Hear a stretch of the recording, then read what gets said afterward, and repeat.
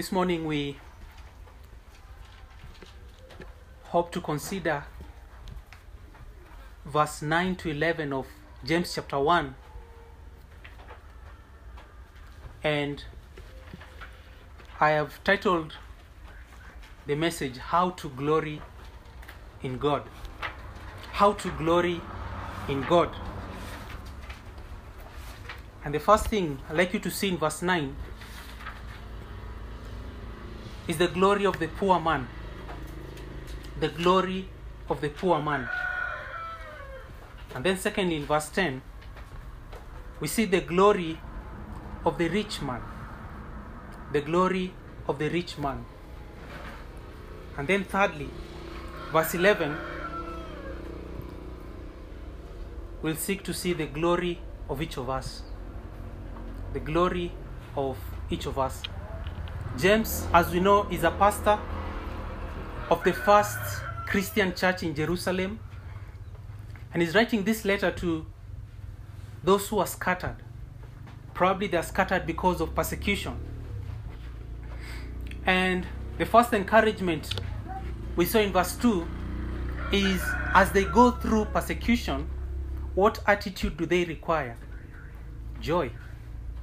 They are to go through a trial with all joy, with eager anticipation of what God intends to do in the midst of their difficulty. And then verse 3 we saw, you go through a trial with an understanding mind. What do you understand? What are you looking forward to? You're looking forward to the testing of your faith. And what does that produce? It produces steadfastness, endurance, perseverance. And then we saw verse 4, the benefit of that trial. What does it do? It helps us to grow to spiritual maturity. The person becomes perfect and complete, lacking in nothing. And then last week, we began looking verse 5 to 8. And here he instructs his readers, his audience, to ask for wisdom in the midst of a trial. A trial is a test, and oftentimes we are confused, we don't know what to do. And he tells his audience, when you don't know what to do, God is there to listen to you. And we saw two things there, to ask, and then secondly, verse 6, to ask in faith. And we defined what asking in faith is. We defined asking in faith as asking knowing that God is able.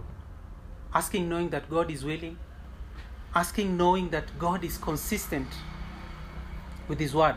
Asking knowing that He is trustworthy. And then we saw the picture there, powerful picture of a double-minded man.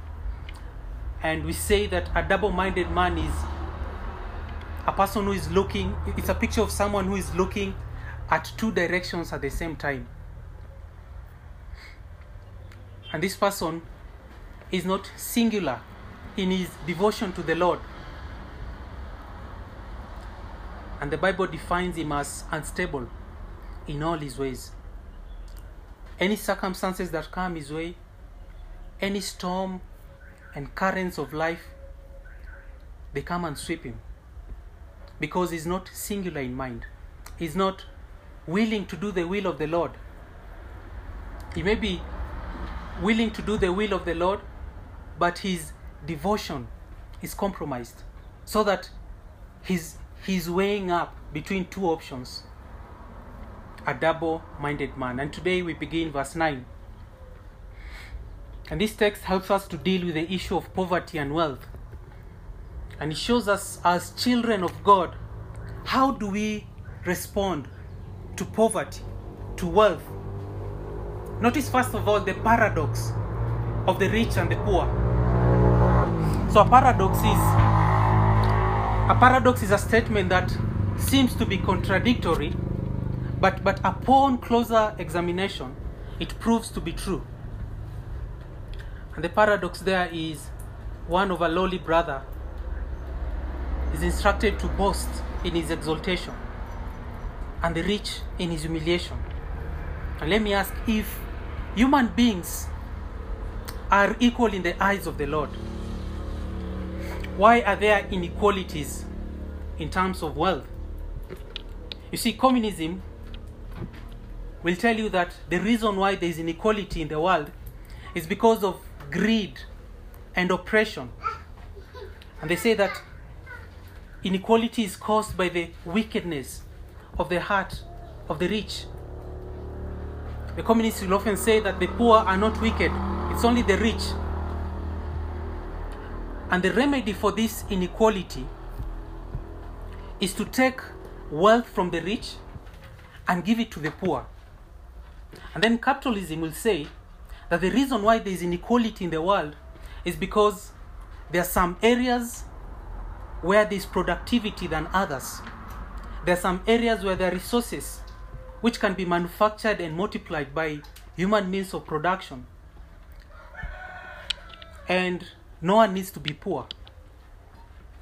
Christianity looks at both theories, and there's some truth in the views. There's no question that greed, oppression, exploitation of the poor is the reason for poverty and inequality. The world is filled with sin. The world is cursed, and we are descendants of the fallen race.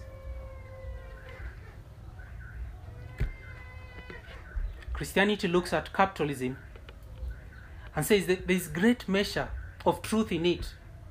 There is less poverty in regions where there is freedom to work, there is freedom to produce, than in areas where the government controls the factors of production. So there is certainly some truth in the answer given by the capitalist. But Christianity looks at both theories and acknowledges that they've left out one thing. They've left out the sovereignty of God. God determines who will be wealthy and who will be poor. God determines which nation will prosper materially and those that shall not. God rules sovereignly over all the earth. God directs the affairs of every man and every nation. God has designed some nations to be rich and some to be poor. And you see, that is by God's determination. All these situations are obviously not cast on stone, because God can enrich the poor.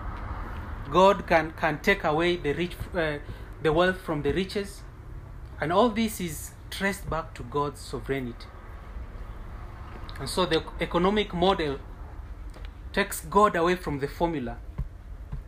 And they cannot possibly answer the problem of poverty and riches.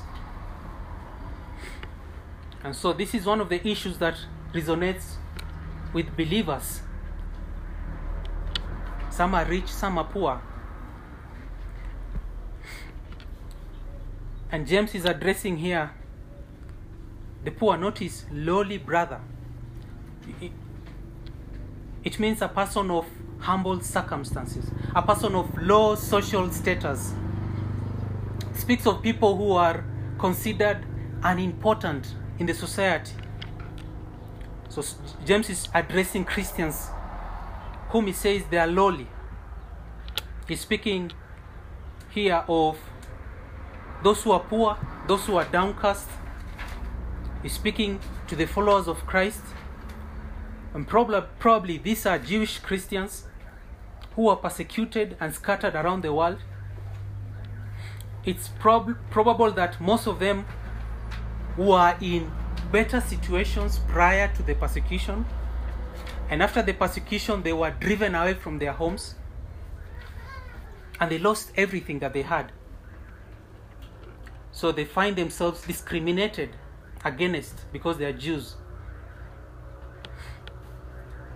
So this brother is poor, crushed, oppressed, they are lowly. And these people are willing to suffer because of Christ rather than renounce their commitment to Jesus Christ. These are Christians who are not ashamed to speak of Christ. because they are open in their profession of Christ. They are open to defend Christ if it means losing their job, being maligned by family members, losing the reputation of the society. And so you may wonder this morning, if you are poor, verse 9,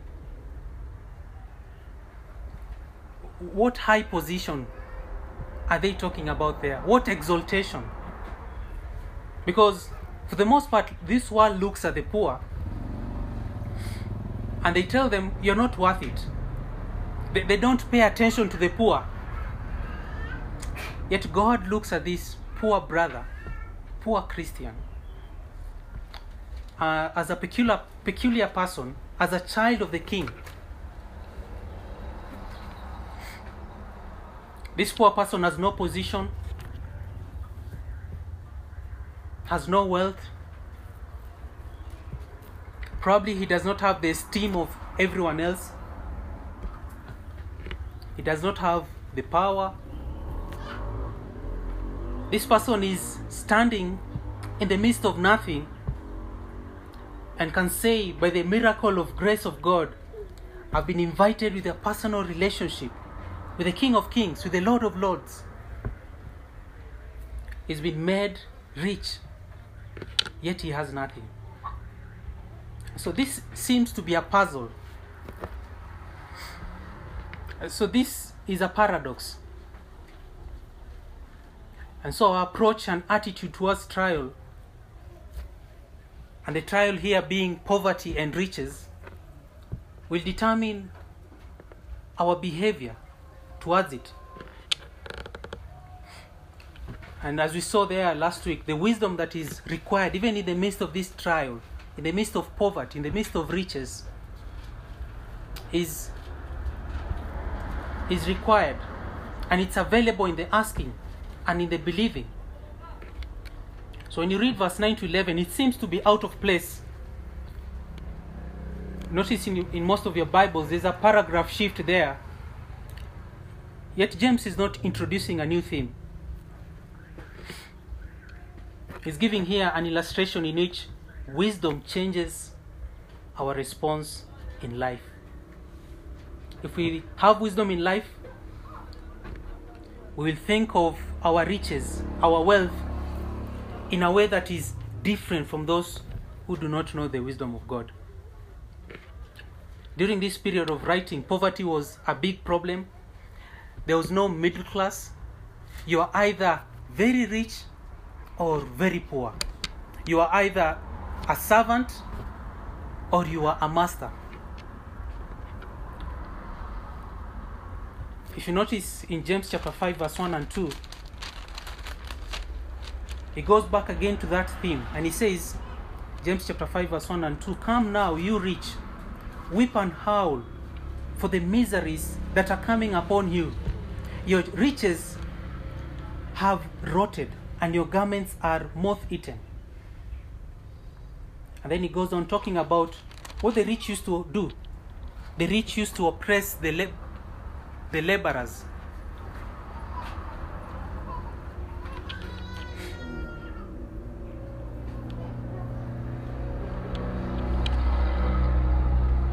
And so he says the wisdom from God will help the rich to view their circumstances from a biblical standpoint.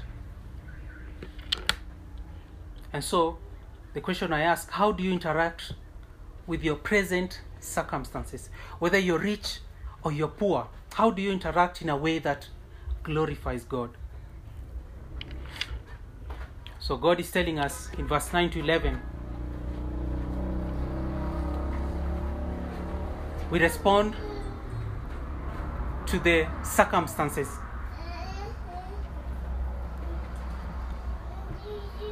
Not based on our understanding, but based on God's word. What James is urging us here, brethren, is totally contrary, totally opposed with how society handles things.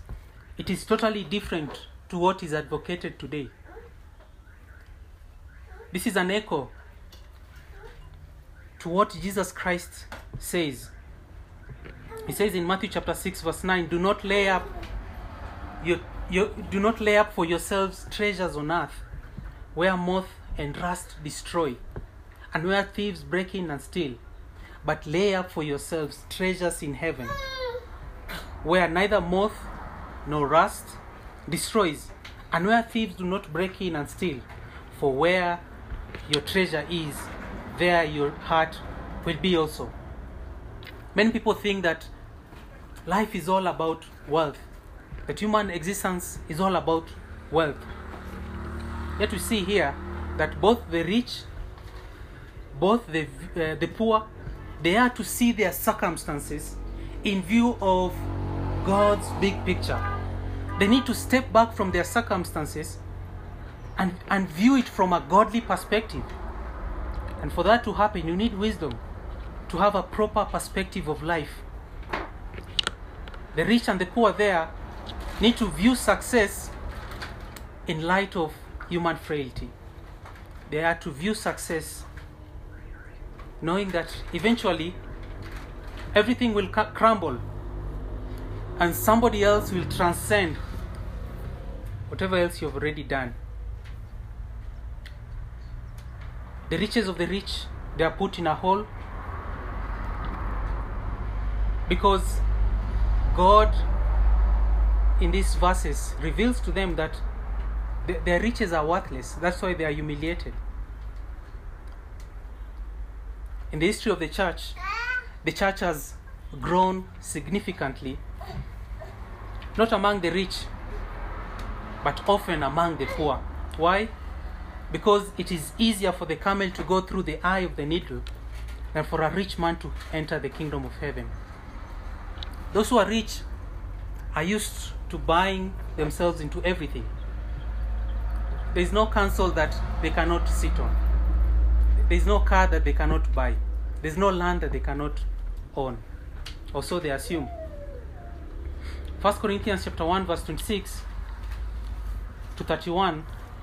1 Corinthians chapter 1 verse 26 to 31. This is talking to believers. And Paul says to the Corinthians, for consider your calling, brothers. Not many of you were wise according to worldly standards. Not many of you were powerful. Not many of you were of noble birth. But God chose what is foolish in the world to shame the wise. God chose what is weak in the world to shame the strong. God chose what is low and despised in the world, even things that are not, to bring to nothing things that are, so that no human being might boast in the presence of God. And it ends by saying, and because of him, you are in Christ Jesus, who became to us wisdom from God, righteousness and sanctification and redemption, so that, as it is written, let the one who boasts, boast in the Lord. And so James is telling the poor there, let the lowly brother boast in his exaltation. Let the poor, the person in humble circumstances, to take pride in their circumstances. He's not telling the poor that if you apply this message, you're going to become rich, just like many churches preach that today. Rather, James is saying to the poor to think of poverty from a proper perspective and realize that you're rich. He doesn't say that there's any problem with the poor, nor does he say that there's any problem with the rich. He says a person in humble circumstances, a lowly brother, to boast, to glory, to rejoice in his exaltation. Jesus says that you'll always have the poor with you. There's an acknowledgement from our Lord that there will be poor people in our society.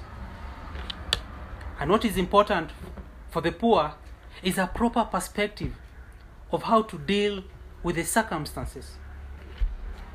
When the poor man understands that true riches does not consist of the abundance of possession, then he can continue with his journey of faith because his eyes have been opened to what awaits him in heaven. On the other hand, the rich man goes on with God, with all the temptations, with all the snares that are related with riches, because God has opened the hollowness of his riches. God has shown him that his riches are worthless. And that's why he's humiliated in verse 10. And so, based on your circumstances, the circumstances expose us to different temptation. For the poor, it is easier for them to fall into despondent, to be depressed, to be discouraged, to feel powerless. On the other hand, it's also easier for the poor to bask in his poverty, to think of himself as worthless, as unequal in the eyes of the Lord. It's easier for them to wear poverty like a badge of honor. And so wisdom of the Lord comes to the poor man to show him the vastness of what he has in Christ. And the wisdom comes to the rich man to show him what? The hollowness, the worthlessness of everything that he has, everything that he thought was significant in life. This is an area which is easiest to speak than to do. It's easier for us to hear of this message and think that it is speaking to a particular brother or a sister. Think of yourself in either of these situations, because all of us will either be rich or poor. The kingdom of God is where the weak can say they are strong. The kingdom of God is where the poor can say they are rich in light of God's wisdom. And without Christ, we will never have this.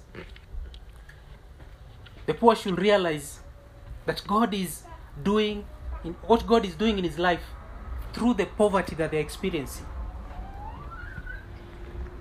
So poverty is a trial.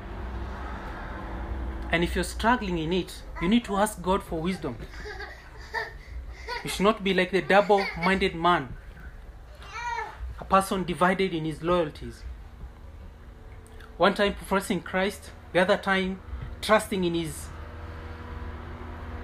arm of the flesh. If you're double-minded, it is easier for materialism to come. And materialism has a strong magnet, so that you're constantly pulled back to the things of the world, and you turn out to be a double-minded man, unstable in all your ways, and you shall suffer the consequences of it. Notice that he does not say that their present circumstance is unjust. He does not call on the Christians to rise up against the oppressors and demand justice. He does not tell them to organize a march and to protest and to raise themselves out of poverty through political means. He tells them rather to understand this, that it is the hand of God, and to be grateful to all the spiritual blessings that God has given them. So the poor man, the lowly brother, is to take pride and to boast. Boasting is often used in a negative way in scripture, but in other occasions like this, it is used in a positive way. It is not sinful. Paul talks about boasting in the cross. Paul boasts in his weaknesses. So boasting is never wrong. It depends on the object of boasting. And so it's important for us, as we boast, we ask ourselves, what are we boasting about? And why are we boasting about it? When we are boasting in ourselves, in our possessions, in our talents, it's always wrong. When our motive for boasting is to lift ourselves up and to bring others down, to make ourselves feel better, that's the wrong kind of boasting. But when our boasting is in Christ, in the riches of His grace, then we can call upon others to trust in Him.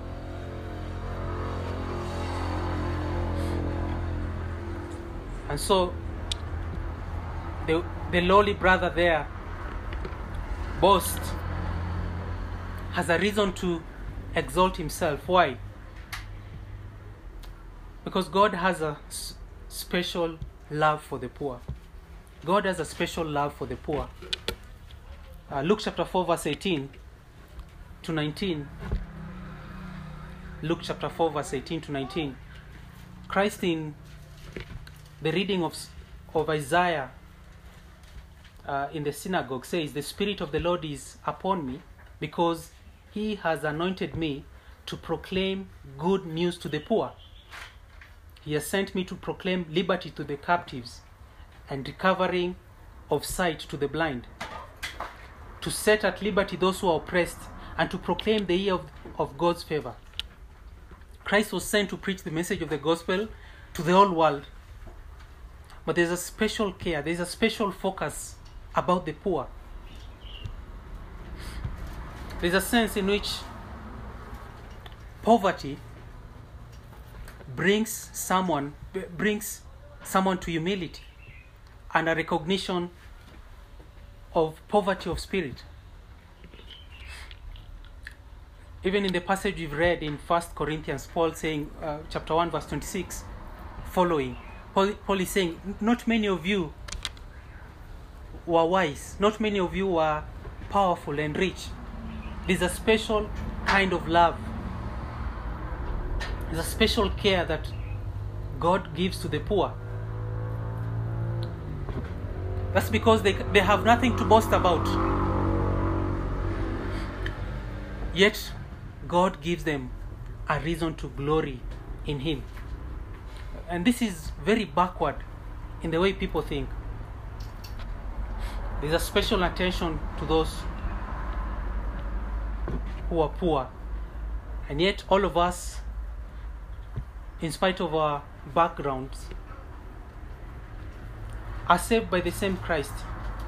Every believer is a heir of God. We are made to be prince.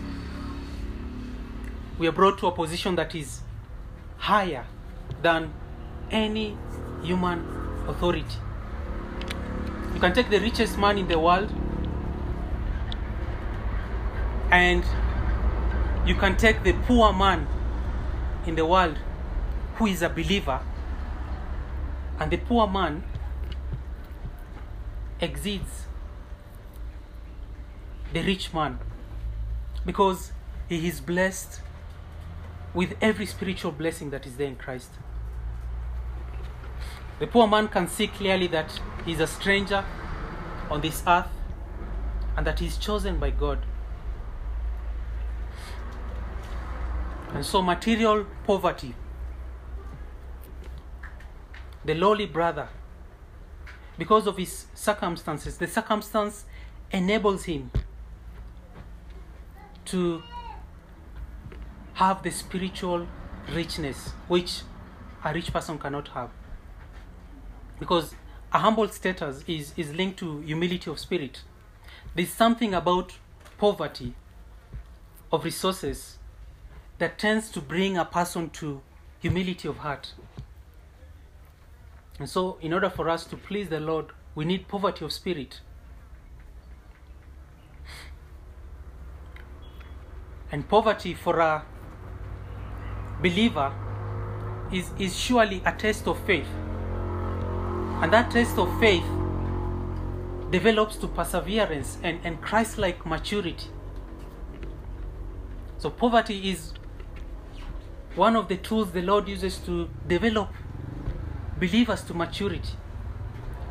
And the believer is shown to glory in nothing that he has, but in Christ alone. And so our status is in heaven. Our status is not physical, it is spiritual. And in heaven, the Lord says, some will be rulers over many things, and some will be rulers over few things. And your status in heaven is based on how obedient and submissive you are and in whatever circumstances the Lord put you. In heaven, the governor, the president, the deputy president will not hold those positions there unless they were faithful Christians. And so our heavenly status has nothing to do with our present circumstances. Often we are so preoccupied with our physical state, our material state, and often we lose sight of serving the Lord. Often we are so busy making money, thinking about money, that we have no time to serve the Lord and to serve His people and to advance His kingdom. You see, even in the position in the church, it does not depend on the wealth that you have. The deacons are not chosen because they have a lot of money. No, it's based on their spiritual maturity, based on the qualifications in 1 Timothy chapter 3. And so the offices of the church are not determined by social status. They're not determined by money. And the poor as well are qualified in those positions. And so wealth is not a barrier to the way that we grow. And many a times it's the poor who attain higher spiritual maturity than the rich. And so there are many reasons why the poor should exalt in the poverty. Often most of us do not know the grinding poverty of those who are poor. To not know where your next meal will come from. To wait for several days before having a meal. We hardly know about that. And that makes us to be selfish, to be self-centered, to think of us and to think of ourselves, and to fail to realize that even the breakfast that you had in the morning, it is by the grace of God that He provided for you. And so the lowly brother should boast in his exaltation. Secondly, we see the glory of the rich man in verse 10. And the rich in his humiliation, because like a flower of the grass, he will pass away. The rich here is told to glory in the things that are totally opposite to how we view things. The poor is called to glory in his poverty, because Christ has blessed him in a more superabounding way. While the rich, in verse 10, they are called to humble themselves. The rich should see their riches as a disadvantage in their spiritual sense, in their spiritual life. And so they must humble themselves before the Lord, lest the riches become a hindrance to their eternal life. This passage is not saying that there's anything wrong with having riches. The issue here is to be ruled and to be controlled and to be dominated by the riches of this world. The issue here is to see Christ, is to see God as the treasure of treasures, as the gift of gifts. You see, James is not saying to the rich that there's anything wrong with them. James is not even saying to them that they should give away their riches and become poor. When wealth is our security, when wealth is our comfort, our dependence, we have banked in something that will never guarantee us eternal rewards.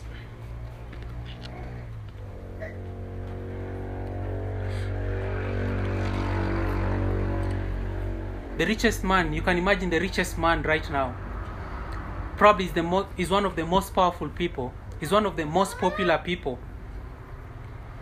But one day when they'll stand before the Lord, both of them will be equal. There will be none who will be higher than the other one. And what James is telling us here, that riches can block us from spiritual blessings. Riches can become a barrier for us. And so the poor has an advantage over the rich in the eternal things. If you can remember the rich young ruler who came to Jesus Christ, and he asked Christ,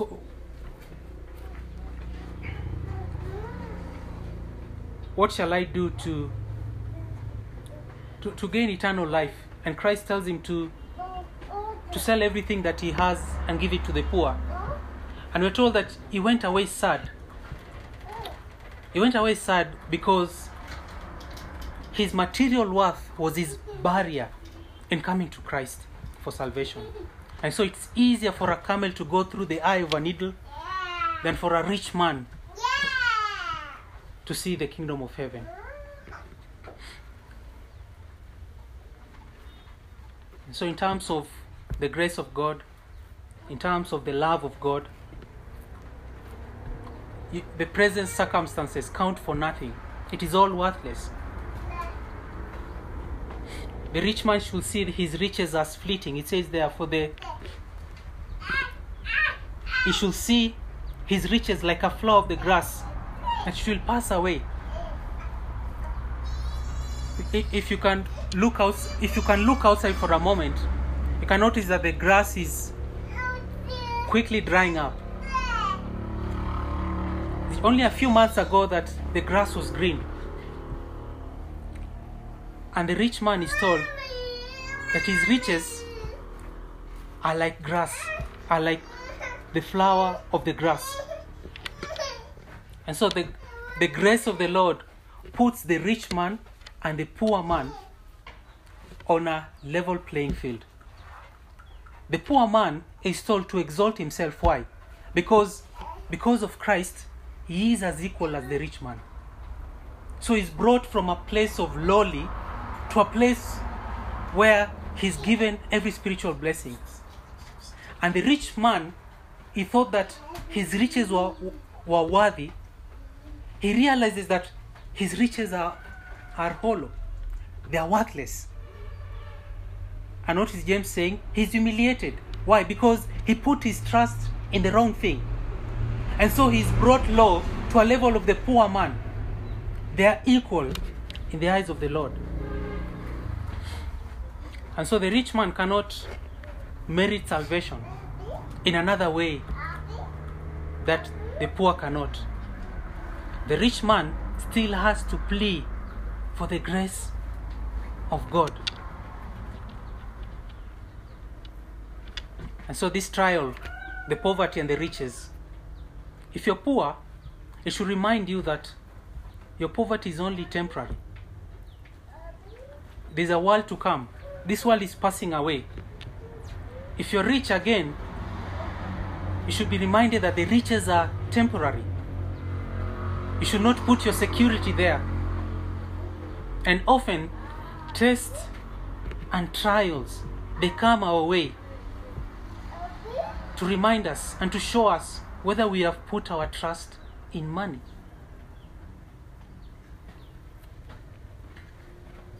If you had a lot of money and God allows you to have an health issue that cannot be treated with money, it's a way of reminding you that your money has limits. Your riches has limits. You cannot buy life. If death comes, you're taken away. Proverbs chapter 18 verse 11 says, a rich man's wealth is his strong city, and like a high wall in his imagination. It says, for a rich man, his money is like a castle, his fortress. And a trial comes in a believer's life who is blessed financially, and God uses that trial to remind him that his wealth is worthless, and to show them that they had put security in their wealth. Wealth should also remind us that we will never go forever in our pursuit for money. We cannot secure our future with money. We cannot use money as our source of comfort, as a source of peace. There's only one who is our comfort. There's only one who is our peace. There's only one whom your future can be secured in, and that is Christ Jesus. And so stop pursuing things that won't last and lift your eyes and begin to pursue the things that are above. And so we need to consider, every one of us,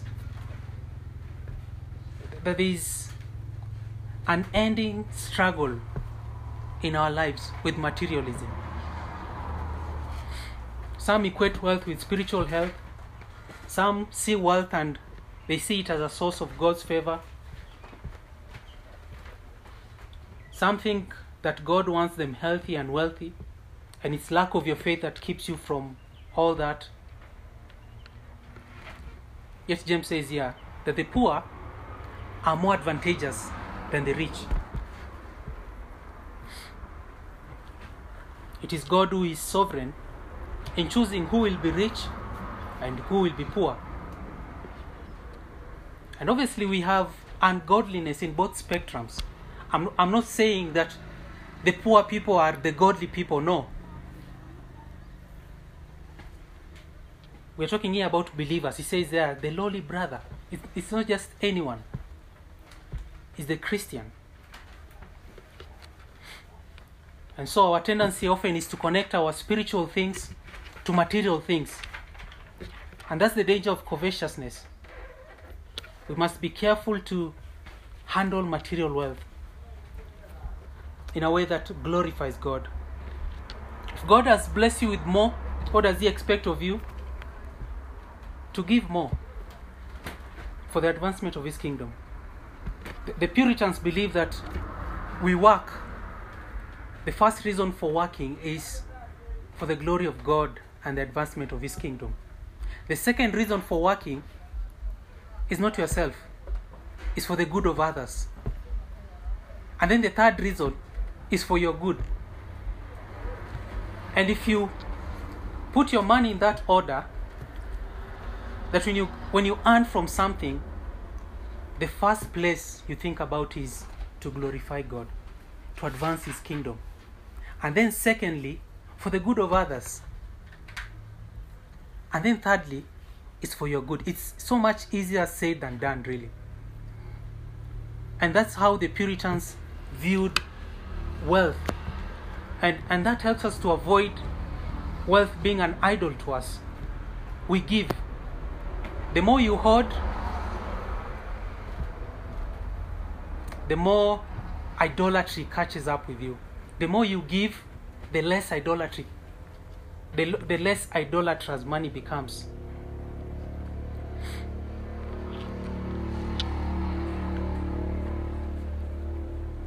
And so, equality is not called for in these passages. There'll never be equality in the distribution of wealth. There'll be those people who have more, there'll be those people who have less. And the issue here is to treat others equally. And every one of us knows of someone who is rich, knows of someone who is poor. And so, the last thing I'd like us to see there in verse 11 is the glory of each of us. So I've spoken of the lowly brother, though I've intertwined with the rich. And then I've spoken of the rich person in verse 10, though I've intertwined a bit with the poor, to show comparison. And then verse 11 is the glory for each of us, whether rich or poor.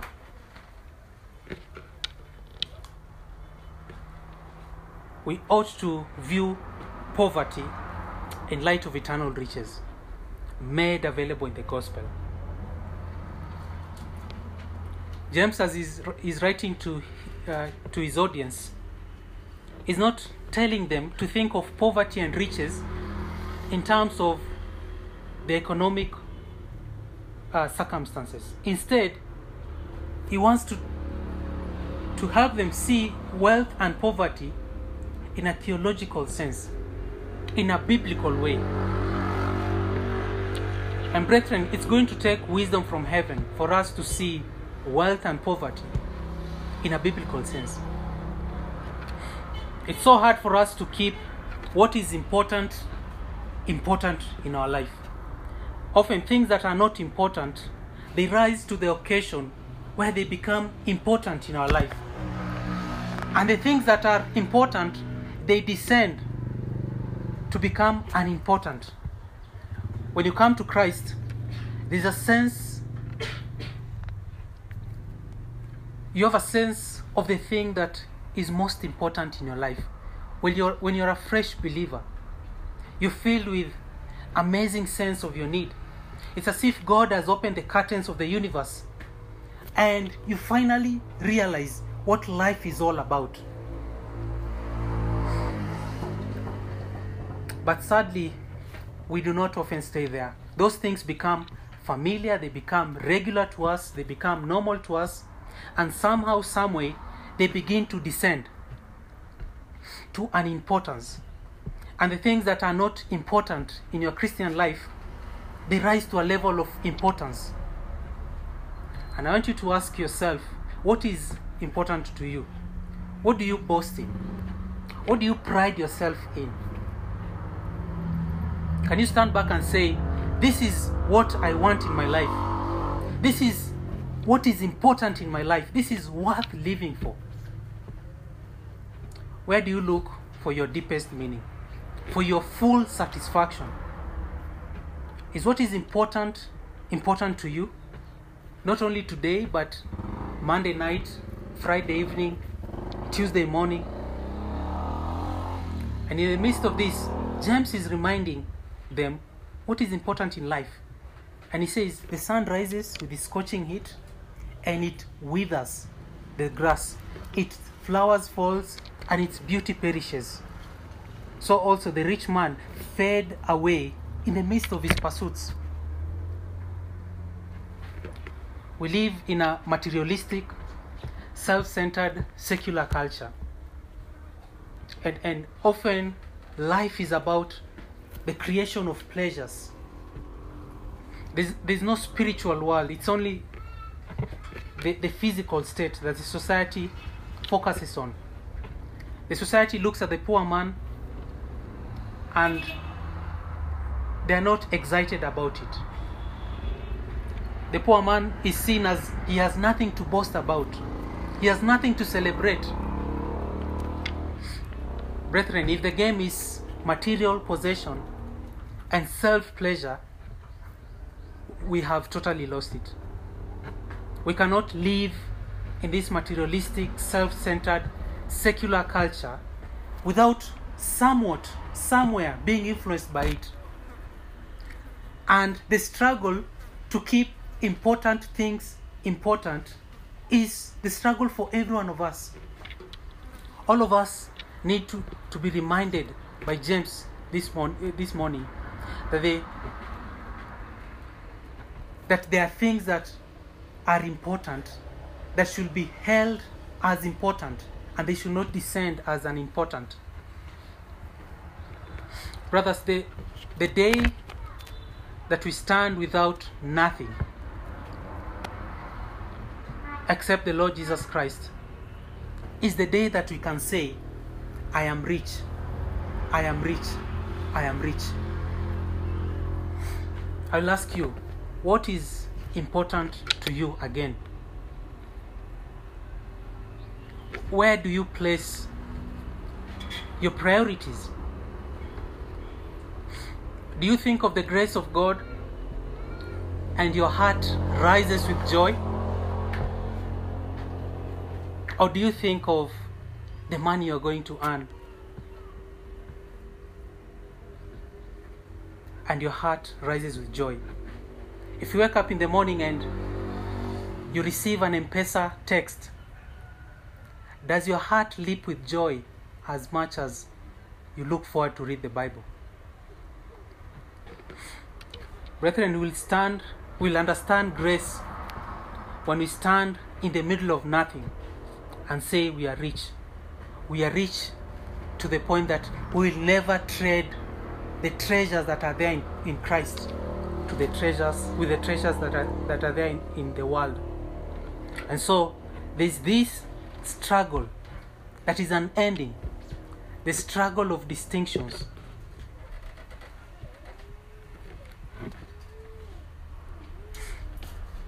And so there's nothing more important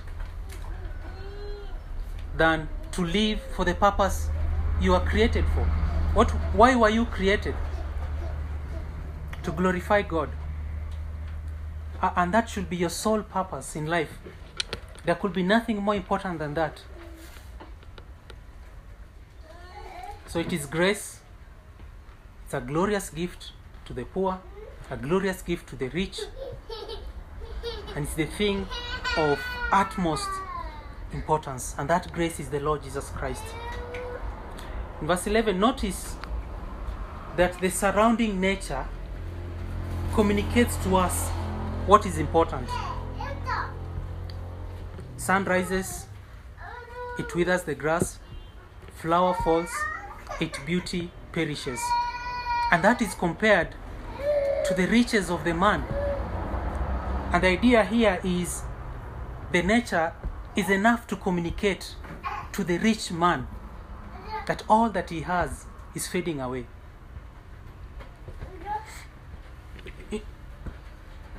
If you've seen a house that was built probably in the 90s, and back then it was very beautiful, very majestic.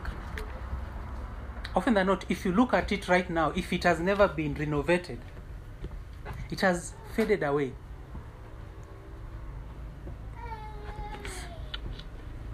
And so we need no more creation to tell the rich that his riches are perishing, are fading away. And so we need to guard our hearts, not to allow the unimportant things to rise to a level in which they control our heart, they control our desires. We need to watch ourselves that the temporary things do not replace the spiritual things and the eternal things. That we do not lose sight of what is important. We should not lose sense of what is important. We should be reminded that we stand with nothing before our Redeemer.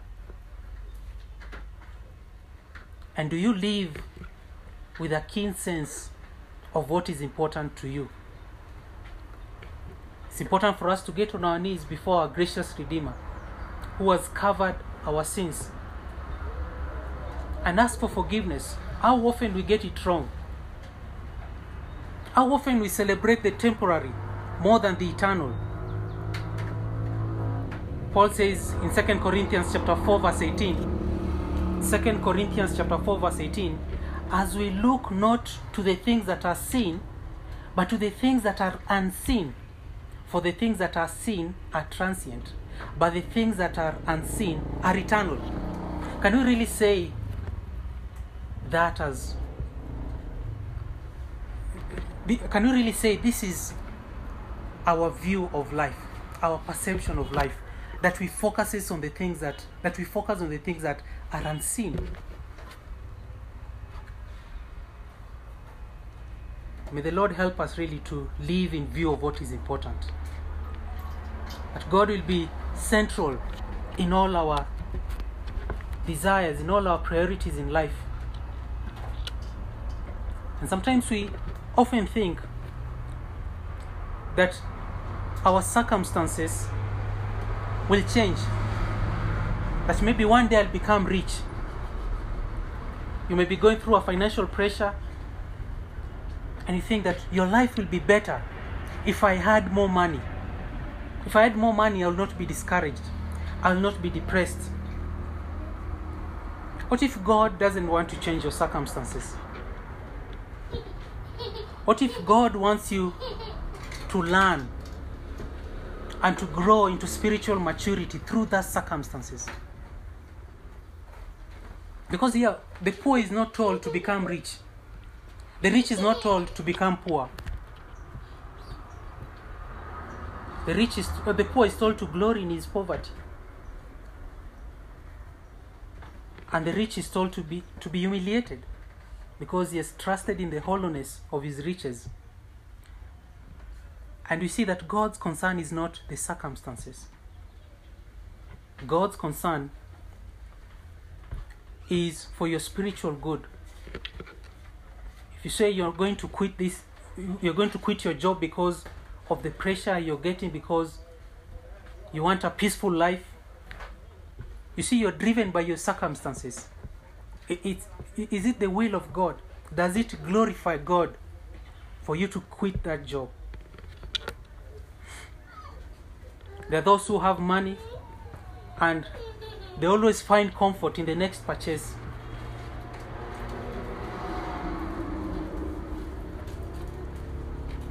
You see, even in our circumstances, God is showing us here that He is central. In your poverty, glorify God in your poverty. He should be central. In your richness, glorify God in your richness. He should be central. God is using poverty to remind the poor man, really, that there is something better. And the rich man is reminded that what he has is worthless. And the poor man sees himself in a high position. The poor man is reminded here that you are not alone. God is with you. You see, God is not lacking in power to give the poor man resources and riches. God is saying to the poor man, I want you to see yourself in the poor circumstances and look up from the low position and remember that I am God.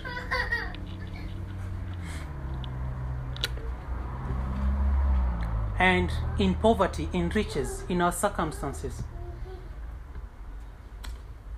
because both riches and poverty offer different temptations. The rich man obviously faces a temptation to rely on his resources instead of the Redeemer, instead of Christ. The rich man will often lean on the arm of the flesh, will lean in his own ingenuity instead of living his life in total dependence on the Lord. The rich man is tempted to run away further, away from God, because he is doubling his dependence on himself. And God is saying here that his riches will pass away like a flower of the grass. And so our circumstances are an opportunity to demonstrate that we are God's people, that we really trust God, that we have genuine faith in Him, that we are His children. Our circumstances should be proof to us that we are not double-minded. We are not tossed back and forth. We need to respond in a way that shows we have real security, real comfort in God. And so, are you going to see your circumstances? Are you going to see your position as a vantage point of circumstances? Or are you going to see your position from the vantage point of heaven? When we fret in the midst of a trial, where is our trust? Proverbs chapter 30 verse 8.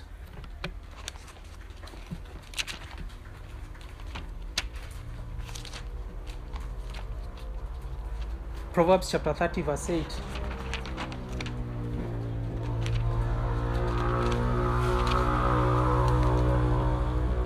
I'll begin from verse 7. 2 things I ask of you. Deny them not to me before I die. Remove far from me falsehood and lying. Give me neither poverty nor riches. Feed me with the food that is needful for me. And then notice the temptation that comes with richness and poverty. He says, lest I be full and deny you and say, who is the Lord? Or lest I be poor and steal and profane the name of my God. So in poverty, we face sort of different kind of temptations, as well as in riches. But in both circumstances, the believer should demonstrate trust upon the Lord. We should not be tossed to and fro. We should not be double-minded, unstable.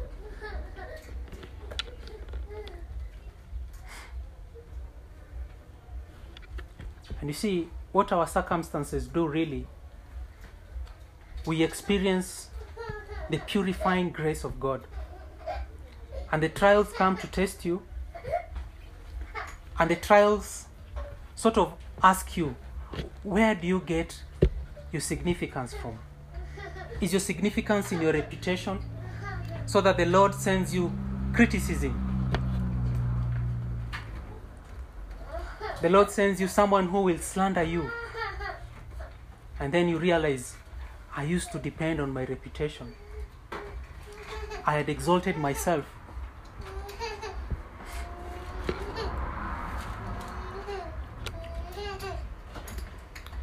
Is your trust in money? So that when the Lord takes away the wealth and the Lord takes away your money, it purifies you. You become more Christ-like.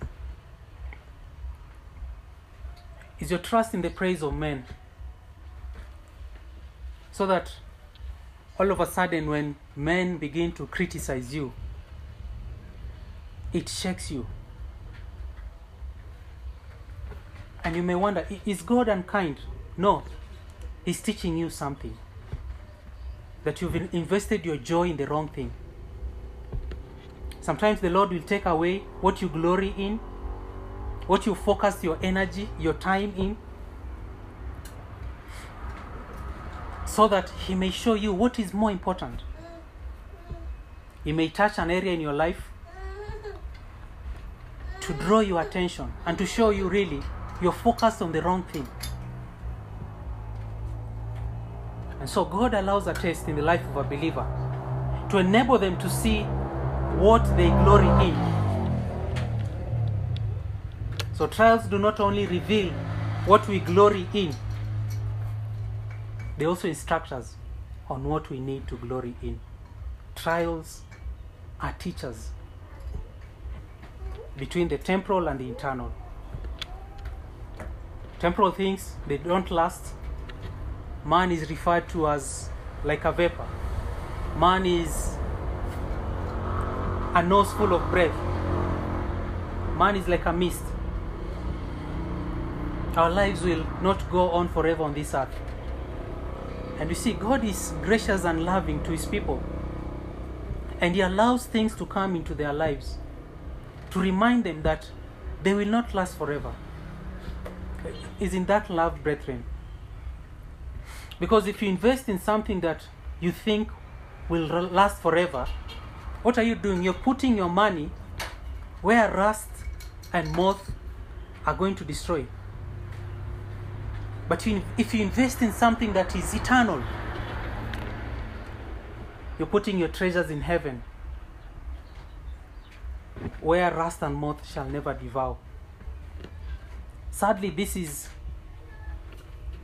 one of the areas in modern Christianity we've lost sight of. We don't see ourselves as pilgrims passing through this earth. And so may the trials help us to see the difference between glorying in God and glorying in man.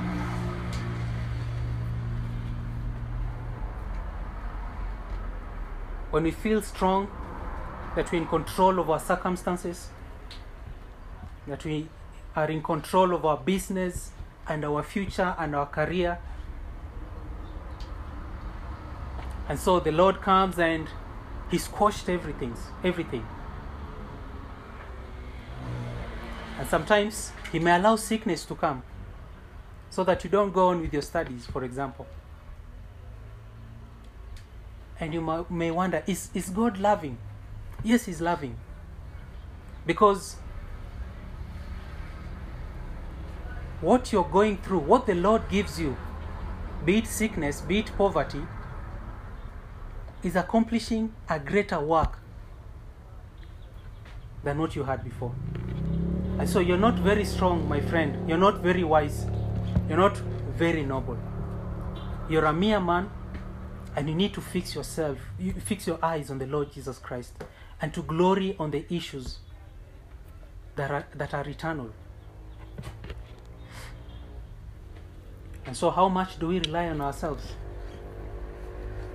Do we believe that we are in control over everything? If we do that, we are deceived. So trial has a way of shaking you and showing you that God is in control, that your life is in His hands. And so set your affections on Him. I'll be mistaken if I put all my affections on my family, because my relationship with my family is as long as the Lord gives it to me. The best thing I can do is to enable them to love God, to love Christ, to love that which is eternal. And sometimes God may take away someone in our lives to show you what? To show you that you are glorying in that person, you're depending on that person. And God is purifying you. If He has to take your money for you to rely on Him more, then poverty is good for you. If He has to take your health for you to rely on Him more, then health is so sickness is more valuable than your wealth.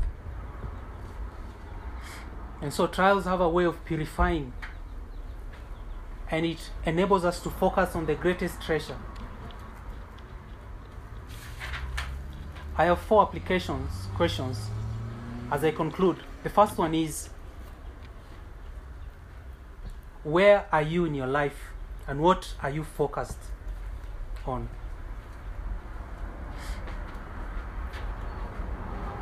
Are you panicking? Are you losing sleep? Are you afraid? Are you worried? Are you focused on the things that are passing away? Or are you troubled by the things that are eternal? My call is for you to lift up your eyes and focus on Him. Secondly, what are the unique temptations that you need to get yourself in the present circumstances? You need to get rid of yourself in the present circumstances.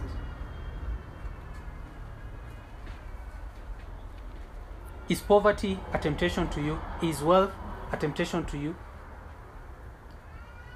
And in view of your circumstances, are you relying on the arm of the flesh, or are you relying on the Lord? Thirdly, are you seeking to see your circumstances from God's perspective? Do you allow your circumstances to dictate your perspectives? Or do you allow the Word of God to shape your perspective on how you see things? Then lastly, do you want to demonstrate in the midst of a trial that your faith is genuine?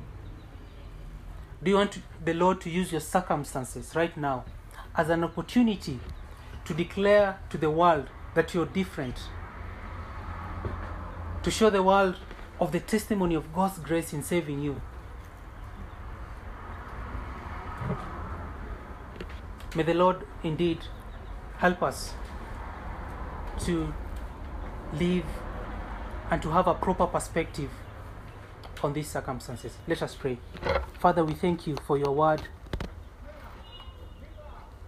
We thank you for its truth.